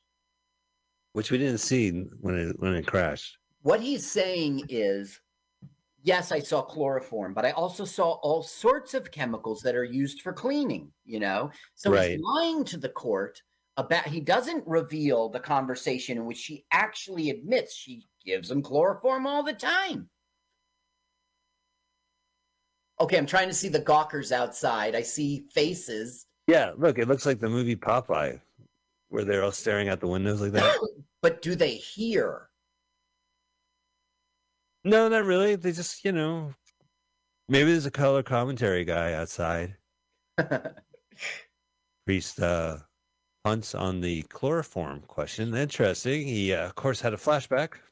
The thing is, I'm blown away that Jodie Foster's acting is so flat. It must have been that's the way they saw the character, because her career.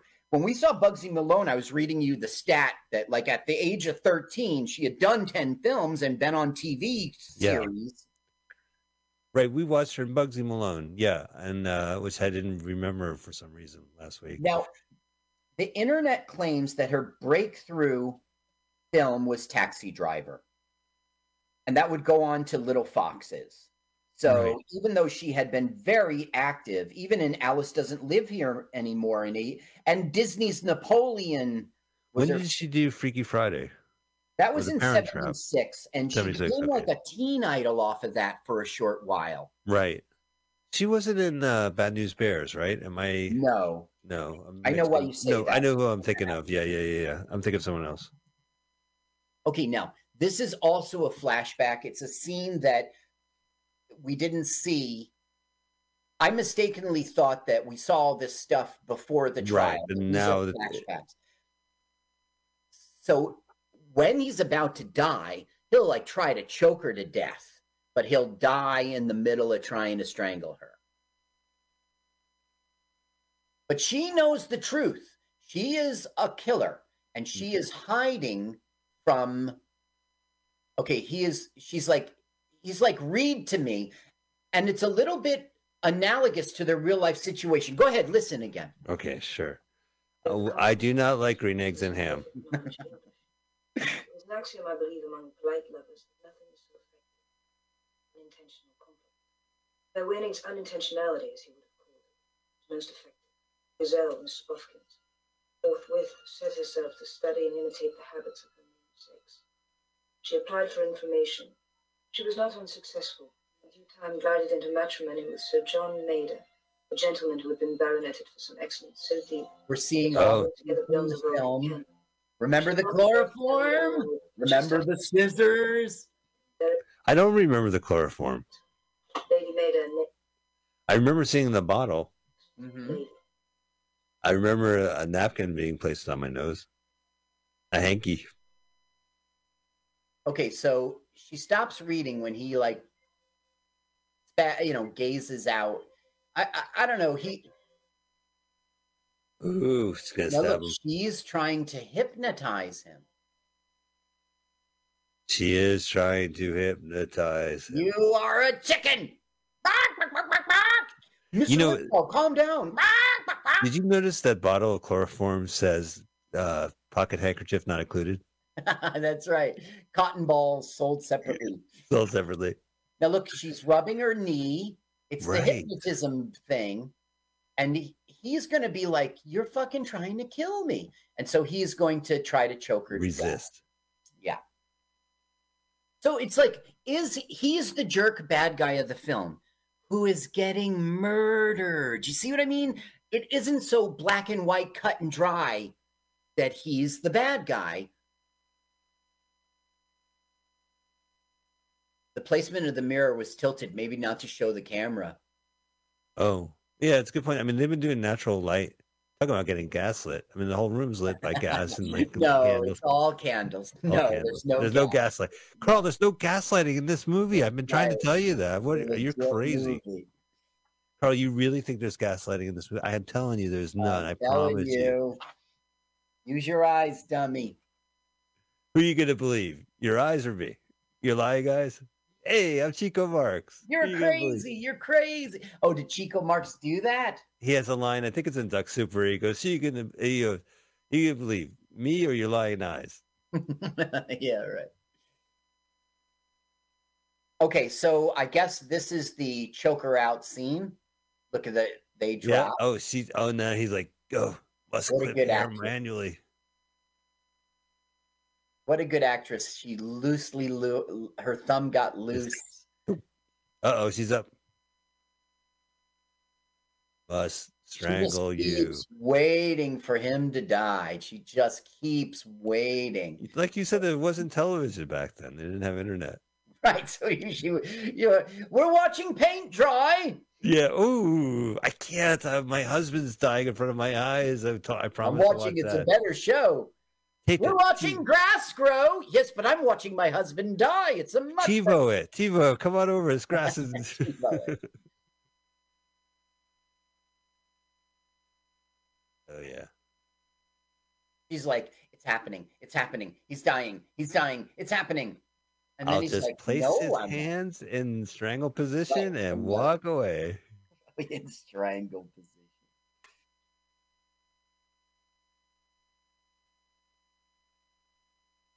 Oh, there's the fainting couch. What is she looking at? What is this film doing? There's What's some- going on in her mind? We never learn. We never find out. Is old Thompson having a bonfire? I guess. And he's got 3 of them going. Oh, Right. John Look, Lithgow. I smell s'mores. Somebody's cooking hot dogs on a stick.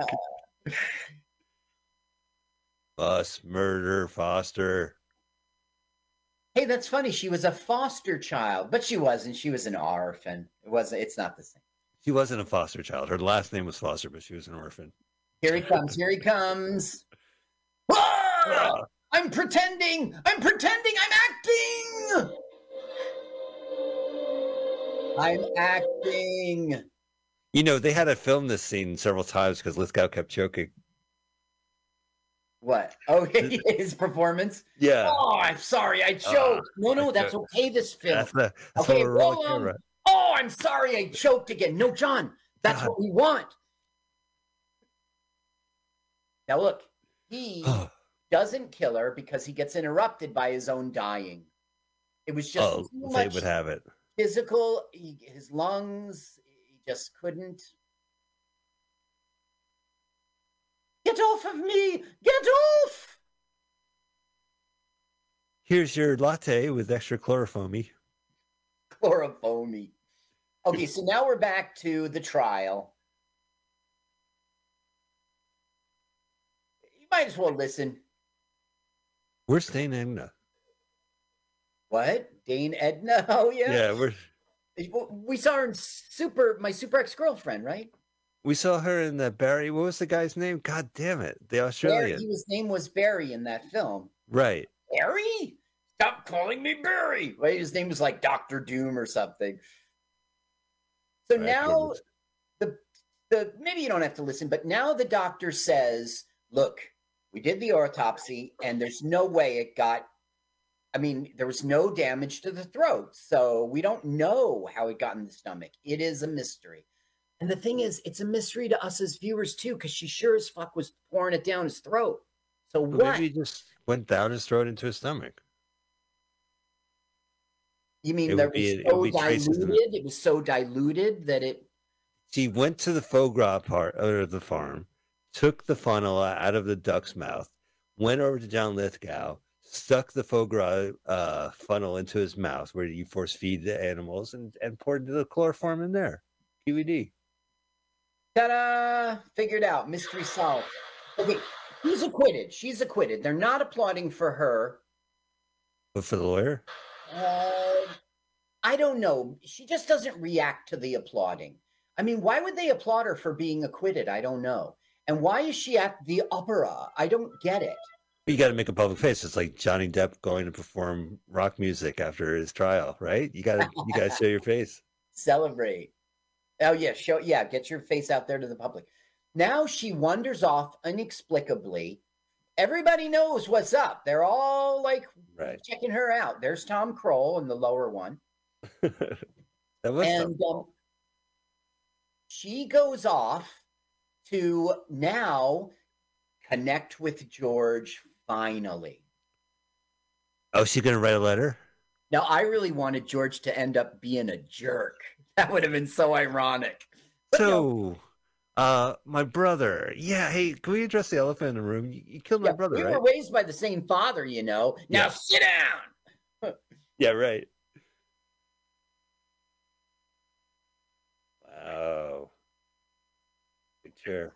Now, I don't know why, but she gives this guy a letter and money, and he takes it to George, so that we can meet up. I don't know why we have this scene.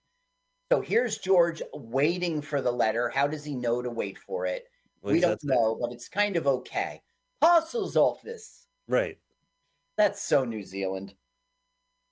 I thought they were in France for a second. I thought that was French. By George. Yeah. Hair by George. Hair by George. So that's the letter from the title. My letter to George? Okay. All right, I see that. It's a lot. That's a stretch. So now they're together, and we don't see any love, romance, connection, chemistry, even kissing. We don't see anything. That's why this film is flat. They just have a mutual interest. They hate John Lithgow. I think their mutual interest is they want to be together. I think. I guess. Doesn't look that way. Victoria's story is based on a real character, crime, and trial. It is believed at the time that she and George immigrated to America to begin a new life. She was 19 years old. Wow. Yeah, which we don't think. I mean, Jodie does not look 19. You were criticizing my behavior at 19. I didn't murder my husband. In 94, you were... I wasn't criticizing your behavior. No. Hey, I spend the rest of my life trying to atone for stuff I do, you know? I try to be a better person every day in every way. One time by mistake, I brought it up on this show. Remember? I didn't know it was a dangerous... No, it's fine. It's fine. You gotta... I didn't know it was a sore spot. You don't poke the you spend your life growing up and learning responsibility and trying to better yourself and better the world. Carl, what'd you think of this movie? I thought it was flat. I thought it had every opportunity to be great. It had a huge budget. It had John Lithgow and Jodie Foster. I love the cast. I love the cast. Loaded, and they didn't. So this film was a paycheck. I don't know. See, it says co-produced by Jodie Foster. The internet claims producer, and it's just not true. It was produced by a guy named Antony Gain. I don't know. She's always had like a savvy way of being in movies and being producer of movies and being part of the production. But this film is not, if you only saw this film, you wouldn't even remember who Jodie Foster was, you know? I mean, this film is a dud. And that's why it's on YouTube, because it's a dud. They had every opportunity in the script. What else was she doing in 86? Oh, get the list. The movie's over and I'm making you get the list. That's fine. In 86, no, that's 68, not 86. Yeah, long list. No, this is in between shit. She did Foxes in 80. She did The Accused in 88. Now, okay, she struggled to get adult roles. She was a child star, Freaky Friday and everything. Even Foxes, she was playing a 13-year-old, or a young prostitute or whatever. So it wasn't until she was in The Accused in 1988 of which she won an Academy Award. Right. Yeah. And absolutely. Then Silence of the Lamb in 91. Now she was an adult actress. Wow. All right. I have to say this movie was okay. It was okay, but you're right. It was flat. There wasn't really much, you know. But I love the performances, and I guess that makes it up. So you don't love the performances. They were flat. No, but I mean, they do the best they could. I mean, the story. No, this is John Lithgow and Jodie Foster. Yeah, I don't know. He did his. No, look, MEZERIZED. There's two Z's in Mesmerized. MEZ. Look, the title is MEZMERIMEZD. Obviously, MEZ. Yeah, that's right. It's so New England. Listen, 1984. I guess that's the New England spelling, but I was right all along. Carl, I'm really excited. I hope you guys enjoyed watching Mesmerized with two Z's with us. We'll be back next week.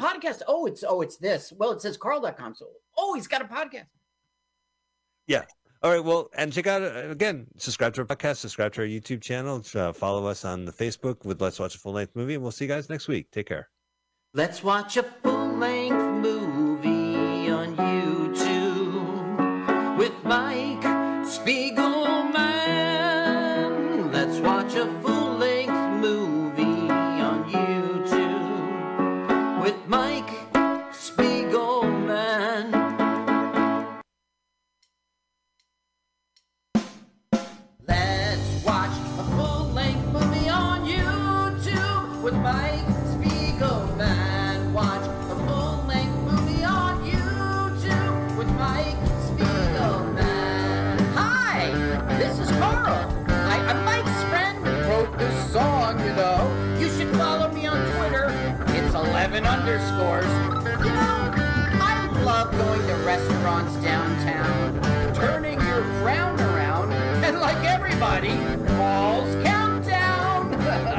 Hey, I'm ready to crumba. Now let's watch a full-length movie. MOIT,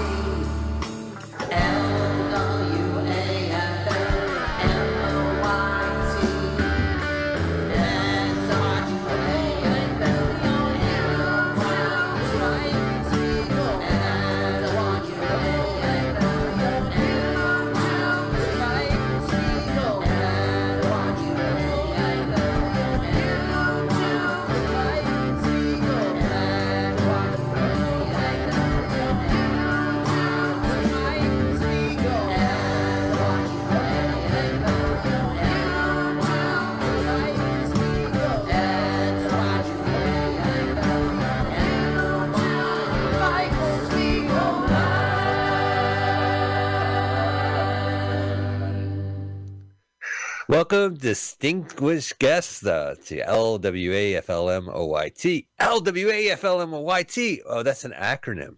It's an acronym. Let's watch a full-length movie on YouTube with Mike Spiegelman and Carl. Hi, Carl. Hi, Mike. Thank you very much for having me back on your show. Oh, it's always a pleasure to have you back as a guest on Let's Watch a Full-Length Movie on YouTube with Mike Spiegelman and Carl. I'm on a streak. Yeah. I think it's because you're a co-host. That you wrote the song we just heard, that you had researched and watched several times a movie we're about to watch. Yes. That you interviewed a New Jersey comedian and got pertinent questions for our Celebrity Comedian Countdown. Good to have you back as a guest. Thank you very much. Happy to be here. Happy to be here. MutinyRadio.fm. Listen to us every Sunday at 2 p.m. We stream here first on MutinyRadio.fm. We follow what's really happening with Luke Sayer. Great fucking show. And he gets a lot of live guests in there. A lot of great stuff. We love that show. We love Mutiny Radio. Monday and Friday, they do live comedy shows. They have comedy shows throughout the Bay, throughout the San Francisco Mission District, where the station is located. I don't think it deviates. Mm-hmm. I don't think there's like a Cow Hollow show. I think it's just right there in the Mission District of San Francisco. So you can check it out at MutinyRadio.fm. We would love for you to donate. You could hit the donate now button there. You could go to Patreon. You could go to Venmo. Just make sure you donate at Mutiny Radio. Carl, our podcast, we watch a full-length movie on YouTube. You watch it with us and listen to the podcast at the same time. These are movies that I read about. And now, thanks to YouTube, I could just watch them. Carl, what's the movie we are watching tonight? Today, we will watch Deadline Auto Theft. Deadline Auto Theft. Deadline Auto. Yeah, it sounds like thief. That's the first thing I saw when I saw the title. And I'm like, okay. Well, no, but all right. So it's Deadline Auto Theft. 1983. Okay. That's what you put in the YouTube search engine. And the channel we like is Car Chase Wonderland 2. Right. So if you're on Car Chase Wonderland 1, quickly gather your things, run back out, search for Deadline Auto Theft 1983 Car Chase Wonderland 2. So as Carl said, you find the link, you click it, you're going to hit pause, move the timer to 000, and then we're going to listen to a comedian. Carl has interviewed a celebrity comedian, and they're going to give us the countdown. And when that comedian says go, we want you to hit the little triangle at the bottom of your screen. Carl, take it away. Ladies and gentlemen, welcome back to Celebrity Comedian Countdown, this time with Dave Zaitzik. Welcome, Dave. Thank you for having me. Now, Dave, I know you as a Hudson Valley comedian. Do you think that's fair? Yeah, absolutely. When people say you're from upstate New York, doesn't that piss you off? You're not, right? No, definitely not. And it's funny because I was living in Jersey when I first started doing stand-up in northern Bergen County. And I kind of fell in with the Rockland comedy scene. So when people heard that I was a Rockland comic, a New York comic, Hudson Valley comic, initially they were kind of like, well, I guess, so. But now full-fledged living in the Hudson Valley. Yeah, you've relocated, and that is it. And that's where I see you. When I bump into you, it's usually there in Nyack or somewhere like that. Absolutely. So one of the things I like about you is your impressions, right? Yeah. Now, sometimes you see a comedian do an impression, And what they're really doing is an imitation of another comedian they heard do the impression. You're not like that. How did you fall into impressions? How did you know you were good at it or get good at it? Well, it's funny because I started doing impressions when I was a kid, like young, probably around 11, 12 years old. I was already doing impressions of pretty much everything I watched on TV, you know, Mickey Mouse, Donald Duck, Bart Simpson. And then as I got older, I started doing impressions of like Christopher Walken and people like that just in passing. But it kept growing, and it quickly became clear that this was something I could do at a different level, you know. So I felt and you do a great Governor Cuomo. You know, that's kind of current. That's no childhood thing, right? No, absolutely not. Yeah. Eventually, when he is back out of the public domain, people will forget his voice. That's right. You'll be on to the next one. Yeah, and most of the impressions that I do are not necessarily timeless, but they're people that'll exist in the public consciousness for more than, say, a year or two, and then they'll be, faded into the background. Smart. So I got to retire one. Longevity. Yeah, and I got to retire one I'm good at, unfortunately, prematurely. But what are you going to do? So, also in New York, up in Sloatsburg, you're doing Slaughter stand-up. It's sort of like it's like a comedy production company, or tell me about that. Yeah, so Slaughter stand-up started off initially as myself, Eric Albert, Dan DiMarino, and Monty Mason. And the four of us kind of came together and realized that we had a good opportunity to produce shows together at Characters. And over the years, we've done a couple of other venues as well, but Characters is the one that we've had the most longevity at. I think we've been producing comedy there for, it's got to be 10 years now. Yeah, 10 full years of monthly shows at Characters, and Eric and I run a weekly trivia night at Characters as well. So we've got a good long-standing relationship with them over there. So what night of the week is it's still ongoing, right? Oh yeah, absolutely. The trivia we do every Wednesday at Characters, and we do a once monthly stand-up show, usually the first Friday of the month. Like our most recent one was just 2 nights ago. Friday on recorded. Yeah. June 2nd or 3rd, whatever that was. Correct. Okay, so also for producing shows, you used to do a show at Levity Live called Mic'd Up. Now, Levity Live is at Palisades Mall, and the pandemic took that show away, right? Yeah, unfortunately, once the club closed during the pandemic, they weren't quick to open back up even once things started opening, and then it was limited audiences, limited shows. Everything was on smaller engagements for a while, so it kind of kept all the shows that weren't, weekend headliner shows. Anything that wasn't one of those was kind of pressed out the door temporarily. So yeah, Levity Live is a huge headliner place. I mean, Louis C.K. was there when after he was in trouble. Yeah, there was Kevin Hart there trying new stuff, wasn't Kevin Hart, yeah, just a couple months. I think 2 months ago, he was there doing a weekend of shows that was just the new material test for his special. Yeah. So they're a sort of Friday, Saturday headliner kind of place. But so it's coming back though, these smaller shows? Yeah. When do you think Mic'd Up will be? I would hope it will be back before the summer. Like we're sitting in June right now. I'm hoping before August. You can see that now that things are opening up a bit more. I know that they want to bring the show back. Mm-hmm. So it's just a question of coordinating dates. But it'll be back in the coming couple months. Okay, now I want to direct people to how they can find you out there on the internet, on social media, and I think your website is the way to go. But I don't want people to put in Saitzik like they don't know how to spell it, right? Yeah. It's DaveSaitzik.com. Correct. But it's S-A-I-T, Sait, S-A-I-T-Z-Y-K. Exactly. Z-Y-K. Well, that was very creative. I'm sure that's a stage name you made up, right? I made that one up, exactly. Yeah, it wasn't a dyslexic person on Ellis Island hearing a last name where they were like, what the hell do I do with this? That's the backstory you made up for your stage name. Right. So it is DaveSaitzik.com. S-A-I-T-Z-Y-K. Correct. And everybody there can find your links to social media, the shows you're doing. Exactly. Yep. All that, bio, some quick clips, snippets of past performances, that kind of stuff. Yeah. Okay. So it's the one-stop shop for all Dave Saitzik material. Right. Exactly. All things. Okay. Great. Okay. Now, Dave, Everyone at home is poised to watch this movie at the exact same time as we do. That means they've got to press play at the exact same time. So we're going to do a countdown, and that's why you're here. Dave Satzik, why don't you give us that celebrity comedian countdown? All right. All right, ladies and gentlemen, 3, 2, 1, play. Thank you, celeb.